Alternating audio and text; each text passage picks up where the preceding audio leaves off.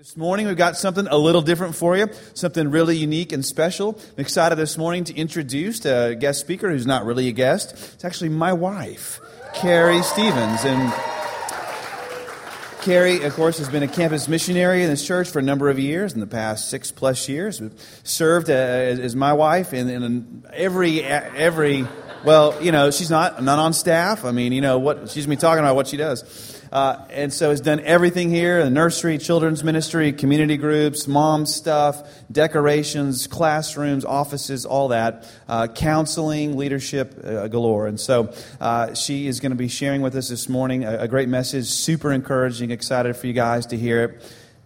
You guys ready? Here we go. Love you. Come on.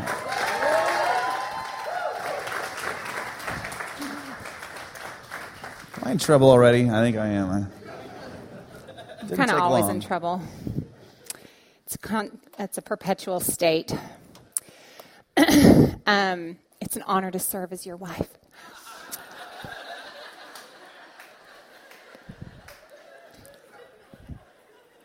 Anything for Jesus. I'm sorry, there's just too many things I could say. Okay, so I'm going to be speaking to you guys today about stretchy pants, guacamole, and breadcrumbs. I know. If you'd like to take me more seriously, you could call this message The Power of Vulnerable Courage, but that would not be as much fun. So we're going to go with stretchy pants, guacamole, and breadcrumbs. You'll remember it better. So we've been in wisdom literature the last few weeks, and we've been gaining wisdom. And today we're going to go into some deep heart stuff and see how we can take that wisdom and grow on the inside, because that would be awesome. And we're going to look at a blueprint Jesus gives us for how to live courageously. Now, I'm going to let you know, first of all, I'm not someone who does courage well. As a small child, slept with the covers over my head because I was scared of everything. When I was 11, it was no surprise to my family that when all the other cousins were jumping off the, giant 10-foot dam into the lake near my grandparents' house, Carrie had no part of that. She stood and watched and judged. And even still, when I watch a movie where there's some massive worldwide catastrophic disaster, I always feel really sorry for the people who have to save the world because it looks so hard. And I actually think like those people at the beginning of the movie who the alien ship landed on are the lucky ones because they never knew what happened to them. So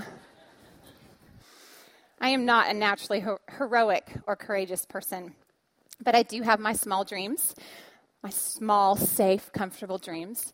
And when I came to Christ in college at the University of Houston 22 years ago, because I'm very old, I just look so young, I was really drawn. Honestly, the thing that hooked me was the idea that God had a plan for my life. I loved the thought that he had a purpose for me, a calling for me. He had a plan and a future for me. I loved that thought. I was absolutely enamored with it. And I thought, I'm following this Jesus if he has a plan for me because I wanted to know what he had planned. I just hoped what he had planned wouldn't be too hard. I thought maybe I could wade in some peaceful living water rivers and just enjoy Jesus. But unfortunately, he asked us to do things like forgive people when they are mean to us and hurt us and take things from us they shouldn't and are awful. And he asks us to love our enemies, and he asks us to lay down our lives for our friends, and he asks us to do hard things. And if our life doesn't require more courage than we can possibly muster on our own, we probably aren't really following Jesus. Okay? So, we're going to talk about courage today. Now, there's one key ingredient that we need to live courageous lives. It's just one super important key ingredient, and I'm just going to warn you right now, it sounds like a guaranteed train wreck, but the one key ingredient we really need to live courageous lives of faith in Jesus is vulnerability. It's bad news. Sorry. So Jesus models this for us in Mark chapter 6 in this story. So we're going to pull from here. By this time, it was late in the day, so his disciples came to him. "This is a remote place," they said, "and it's already very late. Send the people away so that they can go to the surrounding countryside and villages and buy themselves something to eat." But he answered, "You give them something to eat." They said to him, "That would take more than half a year's wages. Are we to go and spend that much on bread and give it to them to eat?" "Well, how many loaves do you have?" he asked. "Go and see." When they found out, they said, 5 and 2 fish. And you know that's how they had to say it. Then Jesus directed them to have all the people sit down in groups on the green grass. So they sat down in groups of hundreds and fifties. Taking the 5 loaves and the 2 fish and looking up to heaven, he gave thanks and broke the loaves. Then he gave them to his disciples to distribute to the people. He also divided the 2 fish among them all. They all ate and were satisfied. And the disciples picked up 12 basketfuls of broken pieces of bread and fish. The number of men who had eaten was 5,000. That's Mark 6, 35 through 44. So the disciples look at Jesus and they go, "Jesus, this is a remote place. There's nothing around here. There's nothing for these people to eat. Just send them away, Jesus. Send the people away. Go. Tell them to go find something. We can't possibly do this. We don't have enough. We are not able to cover the demand. We're never going to meet their expectations. What are we going to do, Jesus? Tell them to go away." I love this passage because it shows that Jesus does not see the disciples or our vulnerability or lack as a liability. He's not surprised. He already knows. He's not surprised. And he gives us 3 keys, 3 ways to live courageously. And they are open hands, an open mouth, and an open life. So, open hands. First, Jesus says, the first thing he says, "How many loaves do you have? Go and see." Okay, I like to call this step in life, those are not leggings. Okay, now listen. I really love leggings. I think leggings are the jam. I think leggings are like a dressier version of yoga pants, and so they are my favorite. I wear leggings all the time. I have even worn leggings as pants. I know that's like some grave sin I should repent for, but I'm just going to be totally transparent with you guys because I think it's important for you to know that I'm of the greasy grace camp in the area of leggings as pants. There's my people. But a few months ago, standing in line at the Target customer service desk, because Target is where moms live. I mean, you can get everything there. And so I'm standing there, returning something, I guess. And there's this woman standing in line in front of me. She was so cute. I mean, like, adorable. On it, fashion-wise. She had these killer boots and this amazing, cute sweater, flawless makeup, hair in a ponytail, high and, like, just perfect. Not like I just threw my hair in a ponytail, but, like, I spent time making this ponytail. Except there's just one problem about her outfit. You guys, she was wearing tights. Like I could see her skin through them. And her sweater was short. Thank you. I'm still scarred. And so, now, this is important. There is a difference, okay, between, exposing yourself and being vulnerable. Okay? So exposing yourself and, like, just kind of throwing it all out there and letting people see things they shouldn't see, that's voyeurism, all right? Just write that down. That's your new word for the day, voyeurism. People don't want to see that. That's awkward. Vulnerability is different. So what's vulnerability? Vulnerability, Brené Brown defines as, she says it sounds, come on, Brené.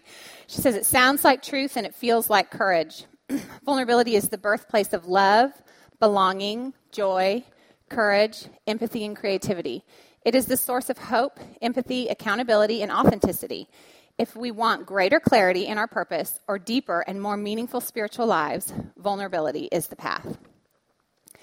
So our friend in Target, she needed when she was at home before she went out, to turn around in the mirror and take a look, right? Because from the front, see, they probably looked real pantsish, right? These tights, very pantsish. But the back of us tends to stretch things out a little bit. Okay? She needed to do what Jesus was saying. Go and see.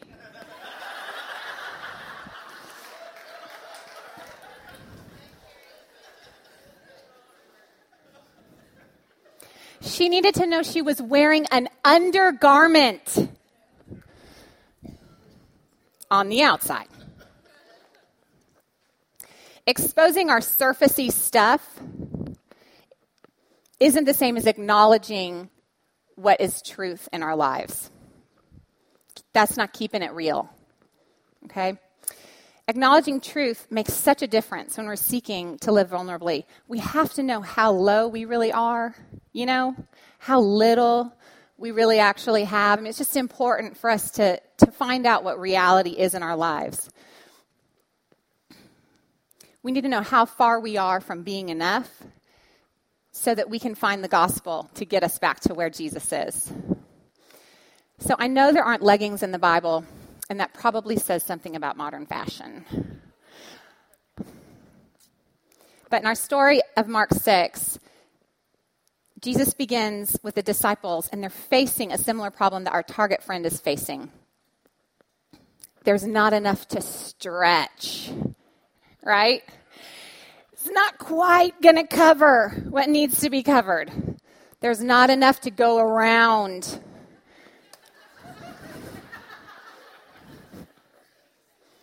And yet everybody's got to eat. And so Jesus and disciples, they go back and forth about this. Open up your hands. What do you already have? And the disciples were like rolling their eyes because, hello, Jesus, we came with you. Like, we're following you. We got empty sacks and stuff, We have just a couple loaves and some fish.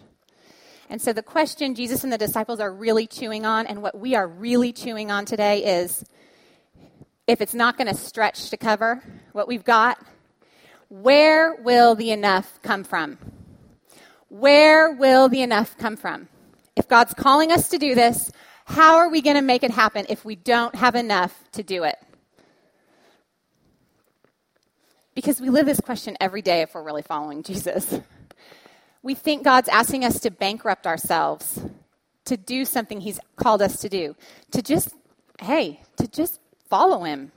You think he's trying to make you be perfect, right? Like, I'm not perfect yet. But that's not what Jesus is asking of the disciples at all. He's just asking them to go see what they've already got and bring it to him. That's all Jesus is asking of us. Open up your hands, acknowledge what you've really got, and bring it to me. Because he really just wants us. He just wants our faith, our effort, our trust. He just wants our hands to come in and open before him. Because we all have stuff. I mean, you and we've all got stuff. We may not have great stuff, right? We may have some dysfunctional ways of doing things and maybe some quirks that make us difficult to deal with, but we've also got some talents, and we have some faith, and we have some hope, and we have some truth, and we need to know what we do have and what we don't have to follow him and live for him. Which brings me back to the tights as leggings thing, because I cannot get enough. Vulnerability is not about showing off or talking more or doing more. It's really about looking at God's word and taking a good look in the mirror. It grows when you ask a friend, so how am I really doing? You can be honest. That's so hard. It's so hard to let people really speak into your life. It's so hard when you see a friend whose spiritual life isn't quite stretching over her current circumstances and she's looking a little naked. It's hard to walk up to her and go, listen, I'm just going to love you where you are. I think you're amazing, and I'm with you. I'm going to stretch. I'm going to stretch myself out over your life, and I'm going to cover you until you find your way through this. Isn't that who you want to be? Isn't that the kind of friend you want next to you? when you're walking through the hard stuff, and it's really hard when your friend comes to you and says, don't wear those pants anymore, or some lady's going to talk about you in church.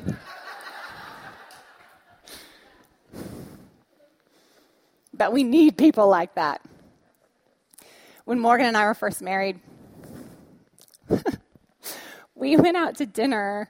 Isn't it fun to be first married? You learn so much. We went out to dinner with a big group of friends, and we're sitting and talking and, being, my little gregarious self. And Morgan announces in the midst of this dinner conversation that I have something caught in my teeth, like really loudly, so that everybody now is looking at my teeth. I was so mad at him and embarrassed and humiliated and vulnerable in bad ways. And and later, of course, I laid into him really good. And I was like, I can't believe you did that to me. And he goes, what?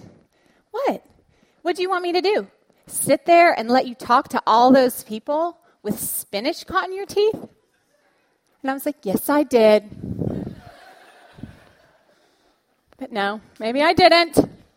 I don't know, actually.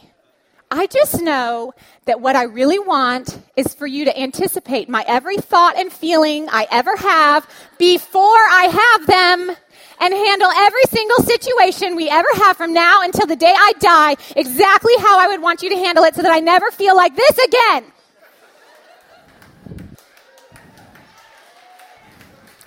Is that asking so much?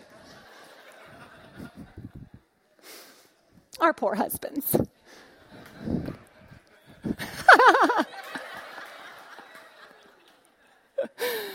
Oh. So now we have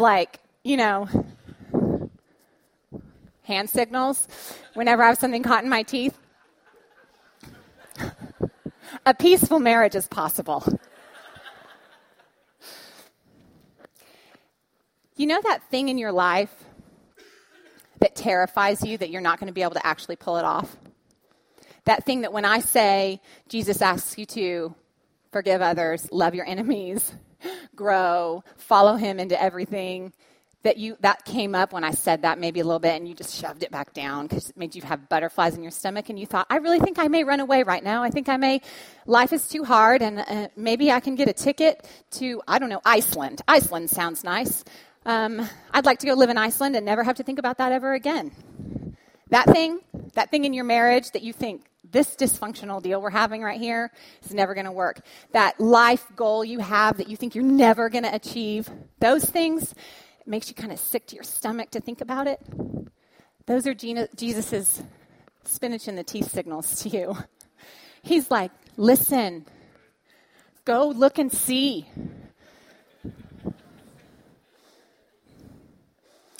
Because if we don't recognize how little we're working with in the beginning, we will never see the miracle that he wants to do. We'll never know. If Jesus had just picked up a basket and started passing it out, the disciples wouldn't have known they started with a couple loaves and a couple fish, right? They wouldn't have known. They would have just been like, and Jesus just fed everybody. No, we want to be a part of something bigger than ourselves, don't we? And that takes courage, and that takes vulnerability, and that takes faith. So how do we take our first steps toward being a part of something bigger than our lives? Well, Jesus gives us that first step toward finding it. And maybe it's probably even because of our vulnerable lack. Can't get the words out tonight. Because our lack actually motivates God's mercy. Do you realize that? Have you ever had mercy on a person who had it all together? Like they know what they're doing, they have enough money to do it, they've got a plan, they're executing it flawlessly. No, you're kind of intimidated by them, but you're never going to be merciful to move on their behalf. Mercy happens when we need it most. Our vulnerability draws God to us, to our situations. And so once we come to God, we gather up, our lack, right? Our tiny little offering. We bring it to God. And we're going to find out that Charles Spurgeon was right when he said, "Do not despair, dear heart, but come to the Lord with all your jagged wounds, black bruises, and running sores. He alone can heal, and he delights to do it. It is our Lord's office to bind up the brokenhearted, and he is gloriously at home in it." Listen, your best days, my best days, as dark as it may be today in your life, as impossible as your circumstances or your relationships or your heart feels like tomorrow is going to be, as impossible as it seems, our best days are always ahead of us in Jesus. Always. Our best days are never behind us. Never, ever. We are always moving from glory to glory. And I've been there. I've been down at the bottom. I've battled depression, and I've felt lost in my own life, and I haven't known what to do. And I just want you to know it's always going to get better. In Jesus, we have light and love and hope because eternity is ours. So we gather up all our little inadequate supplies, and we bring them to Jesus, and we say, "Keeping it real, Jesus. This is all we got to work with." And he tells us to open our mouth. So then, taking the 5 loaves and the 2 fish and looking up to heaven, he gave thanks and broke the loaves. Then he gave them to his disciples to distribute to the people. So here we see Jesus. He breaks open the loaves, he opens up his mouth, and he gives thanks. Jesus knows it's not enough to feed all these people. He's not, clueless, right? He recognizes he's not breaking 10,000 loaves. He knows it's a small offering, but he gives thanks anyways. Are you doing that in your life? It's hard. Oh, it's so hard to say, this is all I've got, and I'm going to be grateful and hopeful that it's going to be enough in the end. Because what Jesus does here is, in the Greek, it's called eulogeo. That word for give thanks is eulogeo. And eulogeo means to give thanks, to bless, to extol, to lift up. Eulogeo is used a lot of times in the New Testament, like when Jesus breaks the bread at the Last Supper. That's eulogeo. He gives thanks, eulogeo. But this is my favorite one. After Jesus has been crucified and is resurrected, before he ascends to the Father, he appears to the disciples. And right before he ascends, he eulogeos the disciples. Isn't that cool? So Jesus looks at the disciples and he gives thanks for them. He blesses them. Eulogeo is what Jesus does with something small that he is going to make great in his kingdom. It's so cool. That is what gratitude and thanksgiving can do in our lives. You come to Jesus and you bring your tiny offering and he eulogeos it. So one day I was in a Tex-Mex restaurant with a friend having lunch without kids, miracle, and we were the last people in there. Everybody had pretty much cleared out. The lunch crowd was done. And we're talking, and she looks at me and she's like, "So, what's it really like to be a pastor's wife?"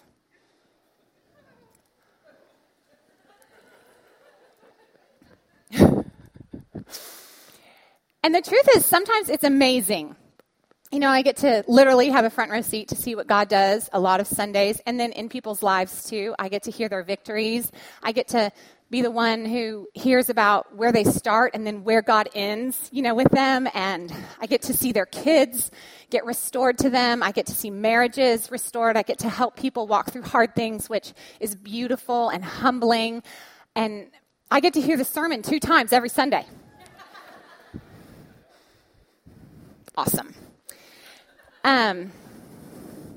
But this particular day in the Tex-Mex restaurant, I was feeling a little less of the awesomeness and a little more of the, this is hard to be a part of God's plan thing. And so I sat there in front of my Tex-Mex plate and I saw, enchiladas are gone.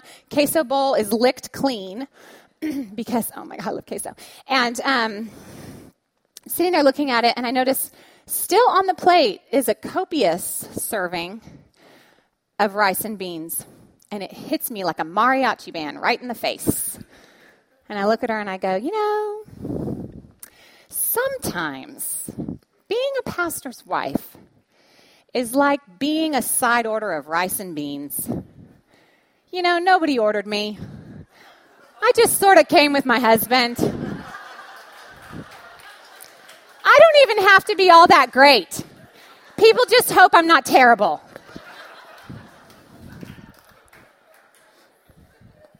And then my friend and I kind of stare at each other for a minute, survey the room, and table after table, pastors' wives everywhere. It's just plates of rice and beans as far as the eye can see. And then she turns and she looks at me in the eye and she goes, but you're not rice and beans. You're tableside guacamole. And you know what? She's right. I am tableside guacamole. And so are you, because God ordered us. He put us here on the plate because he loves us. He delights in us. He has a plan for us and a future for us. And there's always a reason to give him praise for that. You are guacamole. You're the fancy kind of guacamole that they fix up right next to the table. And everybody goes, ooh. They roll that card out and everyone watches it go to see what table it's going to. That's who you are in God's kingdom, in your marriage, in your family, at your job place, wherever you go. When you walk out these doors and back into your life, you're on that cart. And God's just strolling you out into the world because you're tableside guacamole.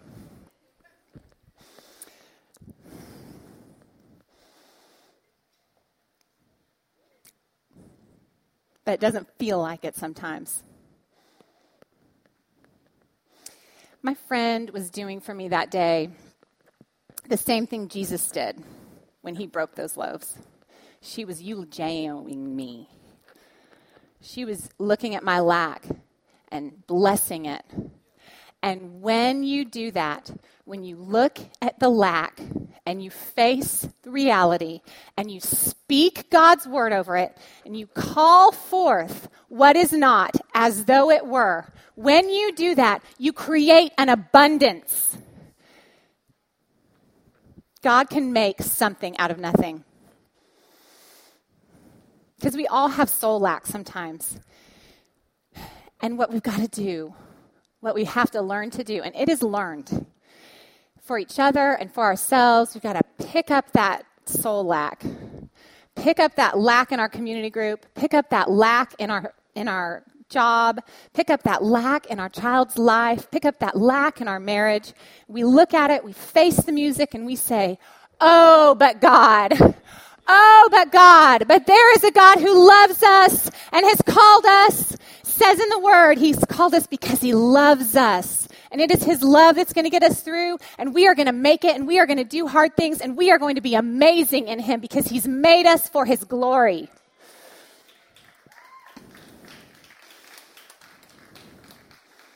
And so once we've blessed it, once we've said what God has already said about us. Okay, this is not about finding a nice pin on Pinterest that somebody made up and being like, that's my new motto.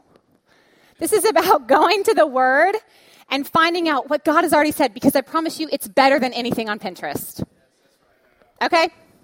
It's better than any self-help, anything else you can think. Now, those things may help you get to the gospel, but what's in that Bible will transform your life. It won't just make you feel better. It'll change you. It will create an abundance in your soul. So we have this abundance, right? And now we need an open life. Then he gave them to his disciples to distribute to the people. He also divided the 2 fish among them all. They all ate and were satisfied, and the disciples picked up 12 basketfuls of broken pieces of bread and fish. The number of the men who had eaten was 5,000. So when you really think about what Jesus is doing here in Mark 6, it just changes how you want to live your life, how you choose to live your life. He handed the disciples this tiny offering and told them not to stop caring for the people, okay? Not to stop caring for other people. Not make sure you eat, right? Not be sure to take care of yourselves, guys. I need you. He's like, go and feed my people. It's a picture of who Jesus is and who he would be and what his plan was for them and for us. Because Jesus is showing us that broken bread can feed the world and that a broken life can save the world. One tiny broken life can save you and everyone you know. Jesus is the bread of life. And he gives us breadcrumbs. And he asks us to open up our life, go out there and feed people, care for people. Everybody's story is a little different, obviously, thankfully. And mine started with Jesus, my Jesus story. Started on the college campus. I was 18 years old. Okay, do the math. 18, I said 22, so I'm 40. Yes! That was a hard one. Everybody says it's just a number, but it's not. So I got saved on college campus, and I had what most college students have, which is a lot of lack.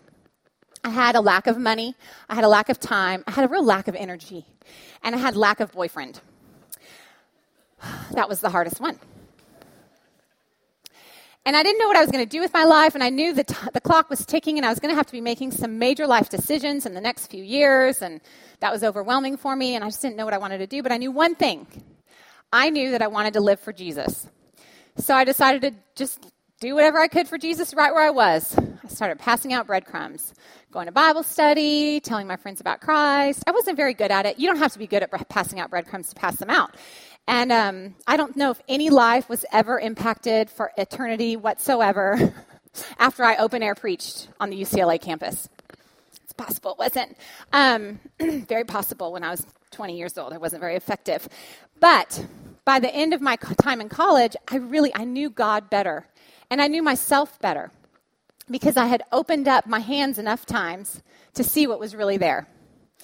So mercifully, I graduated, got a job I loved, and had amazing friends. And I was part of this incredible church, not this one, but another one in LA, and loved it. And I just didn't, but I still kind of had a lot of lack, just graduated, not making much money.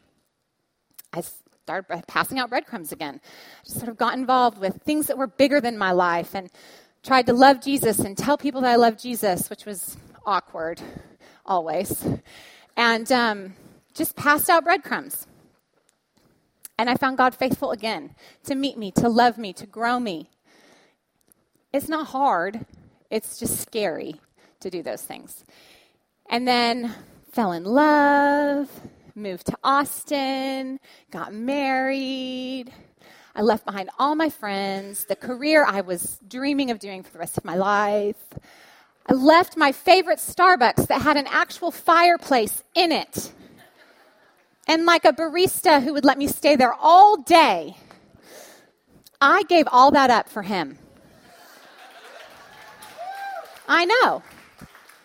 Baby, you are worth it. And my life totally changed. And so I show up here and I'm like, who am I now? I've changed everything. But I still knew one thing. I knew I wanted to live for Jesus. And so I started passing out breadcrumbs and got a job on campus tutoring student athletes and met with girls from the campus ministry in Jester and tried to help them figure out the questions I still hadn't answered about my own life and love them like I had been loved. It's just breadcrumbs. That's all I've got. It's not a lot. But it's what God's called me to do. He's not asking me for anything more. Just bring what I've got and pass it out. And then I had 3 babies in 27 months. And I died. Aaron Day knows what I'm talking about. I died a million deaths. And and in those dark nights of motherhood, where my life felt unbelievably small and empty in a lot of ways, I still knew one thing for sure. I wanted to live for Jesus. And so what else could I do? I changed diapers and made bottles as a form of worship. These are the breadcrumbs I was given. That was my season. That was the place I was in. That was what I had in my hands. That was all I had. I would rock 3 crying babies at one time. Because, hello, 0, 1, 2. I would rock 3 crying babies at one time. And I would sing Amazing Grace and What a Friend We Have in Jesus. Not because they needed to hear it, but because I did. I needed to remember how faithful he was to me when everything I had seemed so small and nothingness. And someday, should the Lord tarry, as they say, those children are going to move out of our house. Hallelujah. Become awesome, fully functioning, responsible adults on their own somewhere in Jesus' name. Calling forth what's not as though it were. And I'm going to have to figure my life out all over again.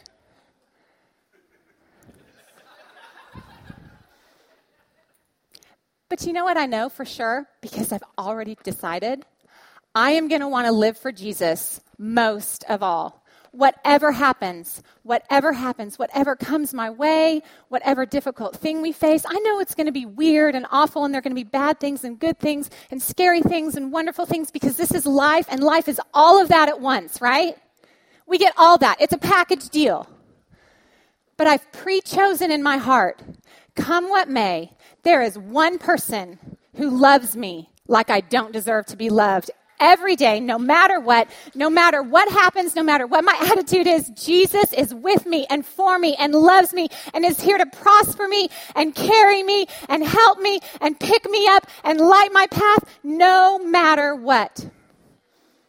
He's so worth it. He's so worth it.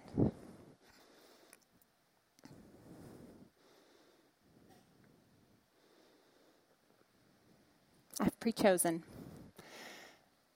Because my best days are ahead of me in him. And I know in season after season of my life, no matter how low we've gone, he always comes and rescues us. And Psalm 37 is just true. The Lord makes firm the steps of the one who delights in him.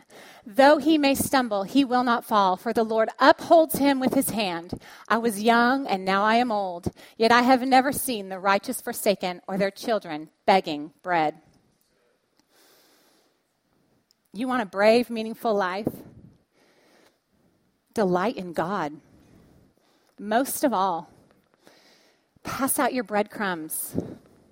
Live for the sake of something bigger than yourself. Live for love and for justice and for mercy and for goodness and for kindness and for the King of Kings and the Lord of Lords. Because no one's ever loved us like Jesus loves us. We should not be able to get enough of him. There is more of him than we could ever need. He is always enough for us, making us enough, crying out over us, eulogizing us, turning us into an abundance. He's so good to us when we open up our lives. Our story in Mark 6 is really just a foreshadowing of what would happen to Jesus himself one day. He would be broken for us, and it would seem like the end, and it would seem like it wasn't going to be enough, but then he would rise. And for all of you here today who are looking at some kind of emptiness or death or darkness, for you who feel like being vulnerable is going to mean being broken more, I just want you to know it probably is. But it will be worth it, because you know what Jesus' vulnerability got us? Healing, salvation, and restoration. Those are ours in him. So to be a real person of courage, open up your hands, see what you've got. Open up your mouth, speak a blessing, speak God's word over it. Open up your life. Pass out the breadcrumbs of the bread of life. And you'll find yourself in a new place. In Jesus' name.